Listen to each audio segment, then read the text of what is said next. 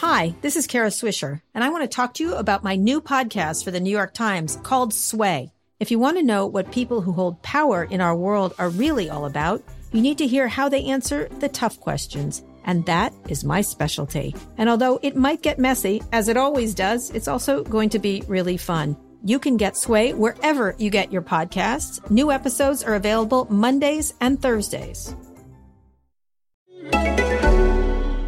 This is Internet Marketing.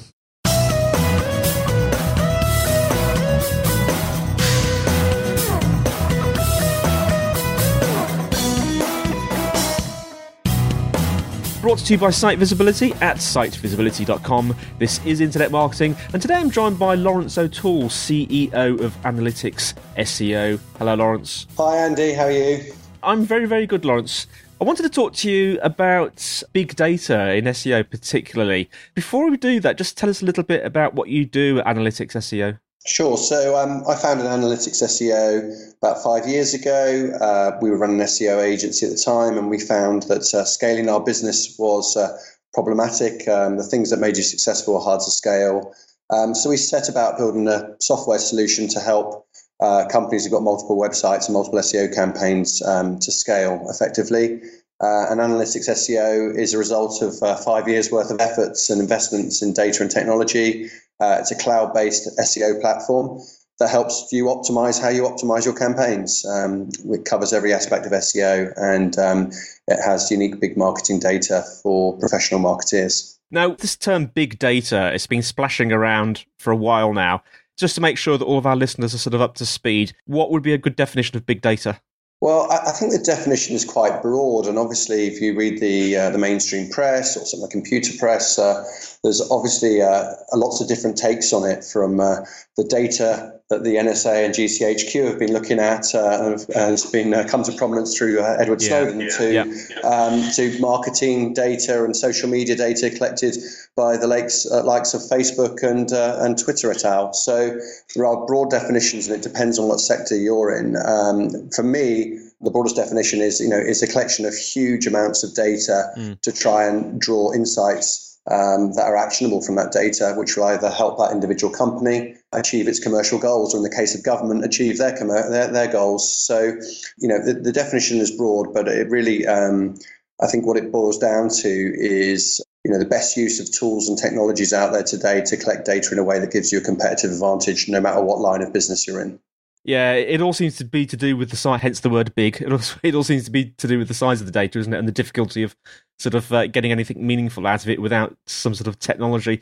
I mean, there's a lot of buzz and hype around big data, isn't there? What's your take on the role of sort of big data in the field of digital marketing today and perhaps going on into the future?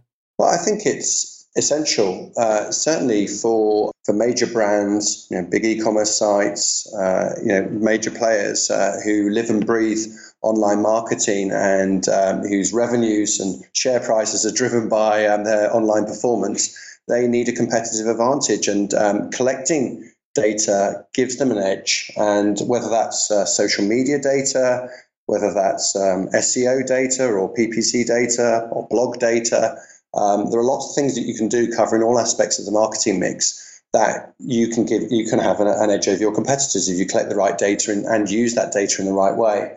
So I think it's coming to the prominence. And obviously, people have been using APIs now for many years and pulling APIs in with data from different systems and joining them together, whether that's in their internal dashboards or in software products. So for me, it's still in its infancy, and only over the next couple of years will you see really significant changes in the quality of data that's collected, how it's presented, how it's distilled, and made actionable for marketeers everywhere.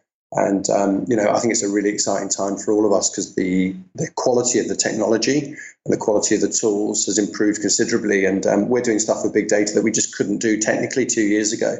Yeah. You mentioned actually just earlier about GCHQ, and we all sort of raised our eyebrows and sort of tutted as he said it.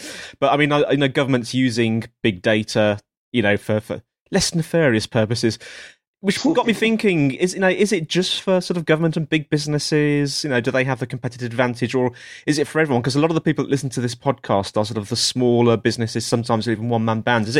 Is big data for everyone? I think big data is for everyone, and even for small businesses. It's interesting you raise about government there, and I don't know whether you've come across this, but obviously a lot of documents were leaked online via Edward Snowden, and one of the documents I came across recently was a set of tools from JTRIG, which is the Joint Threat Research Intelligence Group. I've got a link to the blog post somewhere, and I'm sure I can share it for your listeners. But it was interesting that this group obviously is an internal technical department that builds tools for the secret services, and they all have great names, as you can imagine. So there are a couple things like a tool called Gateway, which would ability to artificially increase traffic to a website, or Gestdata, the application of a given message, normally video, on popular multimedia sites. Right. So they have, government have been investing in big data and tools for a long time to try and help them, obviously police the country, whatever other, depending on your perspective and your views on the political spectrum, whatever means you may think that they, or purposes you think they've been collecting this data for. But it's interesting that there actually are some really interesting tools that they've developed, which actually would be very useful commercially. Whether that's, they've been monitoring Twitter, collecting Google data, collecting public data from LinkedIn. So that's a very interesting article, and one I'll share with your listeners afterwards. So it's certainly for government. It's certainly for big businesses because they have the resources to buy in data and APIs from third parties, but also perhaps to build it themselves with, by hiring the right kind of technical skills and investing in the hardware and software to do so.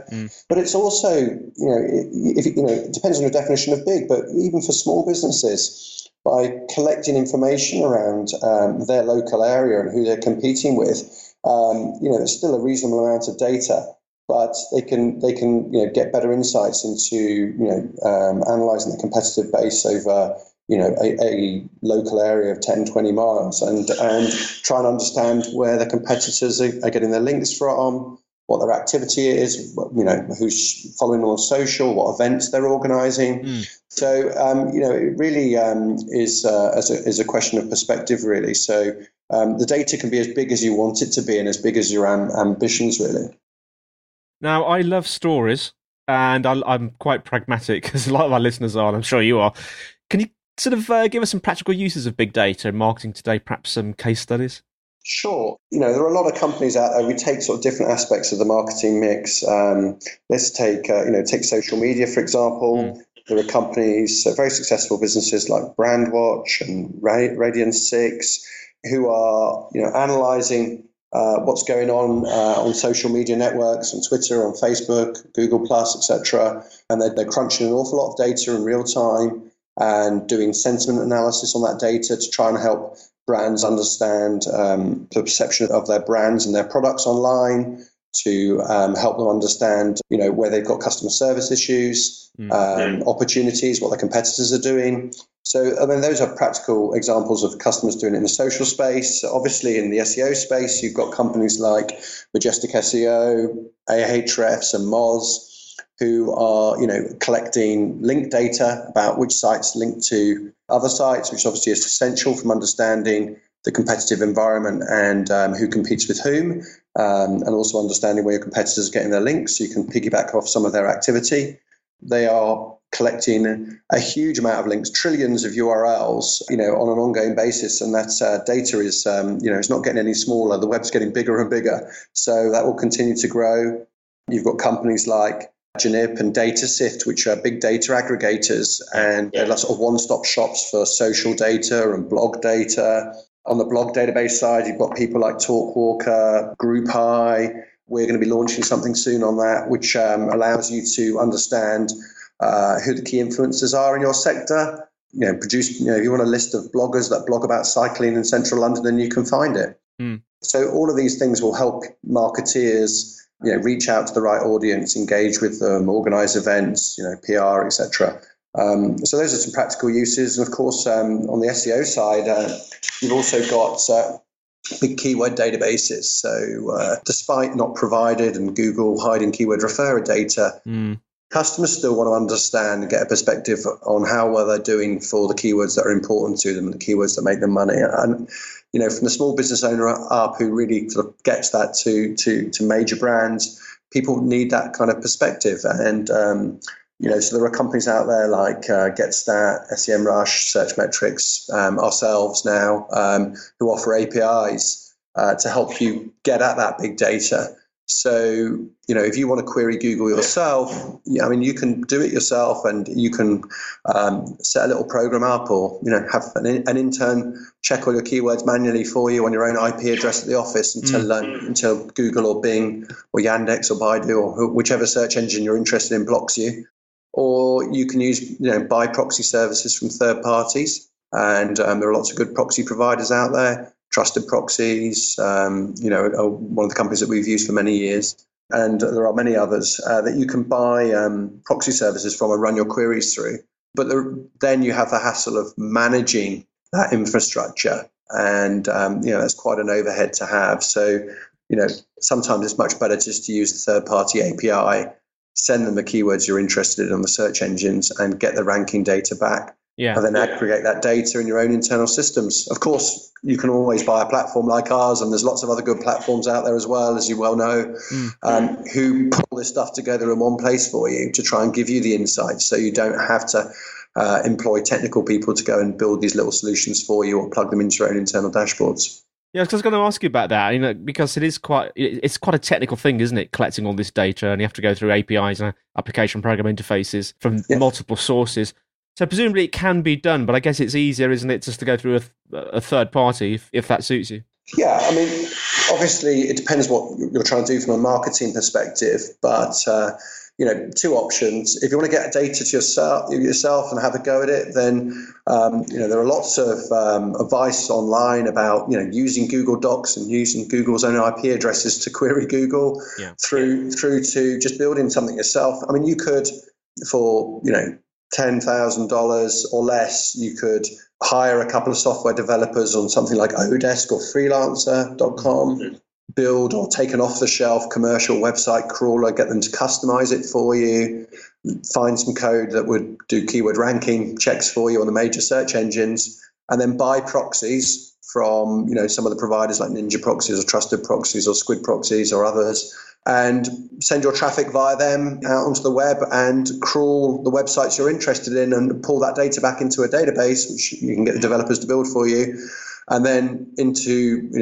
either in your internal application or into a web UI. And you could go off and crawl other websites, crawl competitor websites, get link data, query the search engines or the social media networks and pull back information about domains, keywords, search volumes, competition levels, cost per click data, social profiles, content, anything, and put it into your own database. But really, that's going to take a lot of time, and it's not just the initial time and money to set it up; it's the actual overhead of them managing it, because lots of stuff changes. Companies change their websites, their markup, and this stuff will break. So it's definitely viable. If you're on a very small budget, you can get somewhere yourselves, or you can literally just buy in what you need, and your options there are go to an all-in-one SEO platform or social media platform, or just a keyword ranking software, cloud-based software. It sits up there on the web, and you don't have to install any code on your site. There's no link back to you. You don't have to run any proxy servers or anything like that yourself. And you just input the data you want and get the results you want, and they're displayed in nice tabular format or a graph, and you download them to Excel. Or if you want something in your own internal systems, maybe just hire one developer rather than a couple on a contract basis, maybe just to integrate some APIs into your systems. And all the companies I mentioned before, from Majestic SEO and Ahrefs and Moz through to keyword ranking data from the likes of ourselves or Searchmetrics or others, you can integrate that data into your system. And there are lots of options for companies out there, and the buy versus build decision, is something they'll have to make depending on how much time they want to invest in this area. What about Google, Laurence? What are Google doing in terms of offering people the results of big data trawling? Well, I think what's interesting about Google really on the big data side is their technology. They have open sourced lots of big data technology. So if you look at things like Hadoop, for example, which is great tech for managing huge volumes of data and processing calculations over huge amounts of data. Yeah, that's where I think they've made the biggest contribution to big data and marketing. And certainly we're using some of that technology to help us make the most of the data that we're collecting, because, it's all very well collecting data, but it's what you do with it there. And I think there's quite a lot of options for people. You've got relational databases, things like MySQL, MariaDB that you can put data into. You've got NoSQL databases like Cassandra, HBase, Hadoop, and then you've got something like graph databases, which is relatively new, and that's something we've been looking at, which is just fantastic for web data. And if you want to learn more about graph databases, then I'd recommend looking at Neo4j's website. It's an open source tool that you can download and use, and you can plug data into. There's some great visualization tools that sit on top of it, and it allows you to look at the interrelationship between data. And I think that's where companies can get the competitive advantage from. If you look at a lot of companies in the space today, SEMrush, Searchmetrics, etc., they've been collecting data on keyword rankings for a long time and giving companies a view of how their search visibility has changed over time, what keywords their competitors are ranking for, etc. And they do take a pretty common sort of relational approach to that in terms of, it's a bit like a Venn diagram. They'll say you're competitor A, they'll compare you against competitor B, C, D, E, F, and G, and then they'll show you all the common keywords. Wow. But that doesn't give you the whole marketplace. And what graph databases allow you to do is imagine every website's a node, and then the relationships between them are the ranking URLs and keywords. What it allows you to do is look at the whole marketplace. So in my Venn diagram example, I can analyze A against B, C, D, E, F, G, all the way to Z. And then I can analyze B against everybody, and C against everybody, and D against everybody. So you can analyze all of those competing sets in a way. It's like to describe it, sort of Venn diagrams on steroids, in a way that is very fast and allows you to draw amazing insights from the data. So that way, I can look at not just the common keywords, but I can find all the keywords in the marketplace that are relevant that I'm not ranking for, and I can organize those. If I mash up search volume data from SEMrush, for example, or AdWords, I can pull in search volume data and say, okay, well, show me all the keywords in my marketplace that I'm not ranking for, and show me the ones that have got the highest search volume. And then you can throw Majestic SEO or Moz data at those ranking URLs and go, okay, well, show me the ranking URLs where I could rank for those keywords where I have a good relative strength. And effectively what you can do is analyze your marketplace and get, if you look at imagine a matrix where on the y-axis you've got relative opportunity and on the x-axis you've got relative strength. Yeah. Then you can find all the quick wins in your marketplace where you're relatively strong compared to the competing URLs, and the relative opportunity is high. And then you can find, so they are your quick wins. And then you can find opportunities where you're relatively strong, but perhaps there's not a massive amount of opportunity, just some fine tuning. Those are sort of your cash cows. You're probably doing very well on them right now, but the incremental opportunity is small. And then you've got things where there's low opportunity and low relative strength, where it's just not worth you spending the time. And then you've got the sector of the matrix where there's low relative strength, but there's good opportunity. And those are the things you want to build towards in the long term as you build your domain authority. So it's the practical application, the distillation of all this data and use of the right technology that help give you actionable insights that give you a competitive edge. And certainly that's where, 2 years ago we couldn't do some of this kind of stuff. And certainly I think the big data projects and the big data modules will be launching Q4 quarter one. Will take advantage of some of this new bleeding edge technology. Well, we certainly look forward to that. It sounds like quite a big, complicated subject, Laurence. I'm just thinking a lot of our listeners might be thinking this sounds very interesting, but I don't quite know where to start. If you've got like 3 or 4 top tips, I know you mentioned this x-axis and y-axis approach, but is that the place to start if someone's just thinking, well, I need to be analysing big data to try and get my marketing good? where is a good place to start? What should they be thinking? Well, I think their place to start is really with their commercial strategy and what they're trying to achieve. And I would always start with a competitive gap analysis and try and understand where you are in the marketplace. So obviously you can look at links through competing domains, but first of all you really want to understand where who you're competing with. And I've got a great example here of a site where we've used the power of the graph to look at all its competing customers. And the domain in question is an online sort of meeting software, a bit like the stuff we're using now. Mm.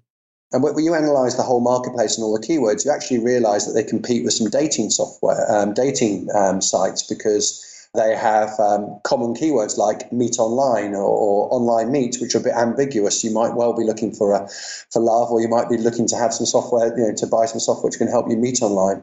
So I think, for me, it always starts with analysis of your marketplace and who you're competing with. And this is where, taking in keyword ranking data is very useful, and you can use, APIs from us or SEMrush, Search Metrics, etc., to understand who you're competing against. And if you can define all the whole market you're interested in, then you can track the players in that marketplace, and you can look at how they're moving up and down over time, how they're doing on social media, what content they're publishing, their link data, how authoritative they are, and then you can take it from there. So the starting point for me is competitive and marketing analysis, and everything flows from that. Yeah. And you can use platforms or buy the data in yourselves to give yourself the insights you need to make good decisions from there. So that would be my starting point always. And then it's a question of sitting down internally and looking at it and going, okay, well, we've got some serious competitors out there. What are our strengths? Where do we make our money? What do customers expect and want from us? How can we communicate with those customers? What content should we be writing to reach and resonate with those kind of customers, and where do we find them? And that then allows you to dive into sort of the keyword data and look at keyword opportunities by search volume and by relative strength, which is the matrix I mentioned. Sort of relative opportunity. So look at where you're doing today and how much estimated traffic you're getting for sets of keywords or pages. And then look at where, if you were to improve in rankings on those keywords and URLs, how big an opportunity would it be? Getting from 15th position to 5th or 1st, how much additional traffic would that bring you? And there are well-known, there was well-established sort of protocols for estimating traffic based on click-through rate at ranking positions. And you can obviously use Moz metrics or Majestic SEO metrics to look at your competitors and see, pick your battles. Well, who do you really want to compete against, and be realistic, because there are competitors that you're not going to be able to shift off rankings that they've had for a long, long time, where the SERPs aren't that volatile. So a lot of planning, it really helps you build solid fundamentals to your online marketing campaign. That's where I see the role of big data, not just helping you throughout it tactically, but just the underpinning of it and helping you make the right decisions in the first place. Well, Laurence, that's absolutely fantastic information. The ever-shifting sands of big data and SEO. How can people find out about you, find out about your offerings? So go to analyticsseo.com. There's a page about /API, all about our APIs. If you go to /free, you can set up yourself a free account, and you can start to experience what it's like to use a platform that's got a lot of the data you need in one place. But obviously, if you want to pull APIs into your systems, then check out our API pages. We've got several that can help you pull big data into your own systems too. And watch this space. We've got some big things coming in late Q4, early Q1 next year around sort of big data and how we're using it to help you make the right decisions about where you should be going from an SEO and inbound marketing strategy. Thank you so much, Laurence. So thanks for listening, listeners. Sitevisibility.com/IM podcast is where you can go to find all the show notes, and we will have links to some of the things that Laurence mentioned on there. If you've got any questions, then the email to send them to is podcast@sitevisibility.co.uk, and the telephone hotline for questions and comments is +44 1273 256 150, and of course you can find us in iTunes. So it's goodbye from me, Andy White, and it's goodbye from Laurence. Thank you very much, Andy, and goodbye everyone. Thanks for listening. And we'll see you next time on Internet Marketing.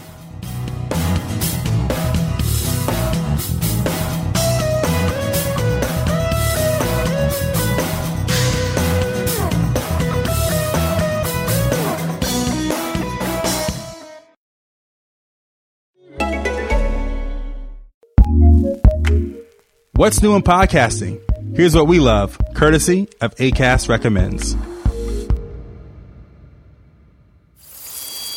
On a scale of 1 to 10, with 1 being completely straight and 10 being completely gay, what number are you?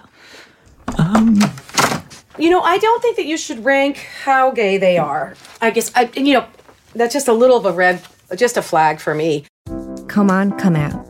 Let me out! A weekly podcast where real lesbians tell their real coming out stories. You can find Come On, Come Out on your favorite podcatcher out now. Go listen. Acast recommends.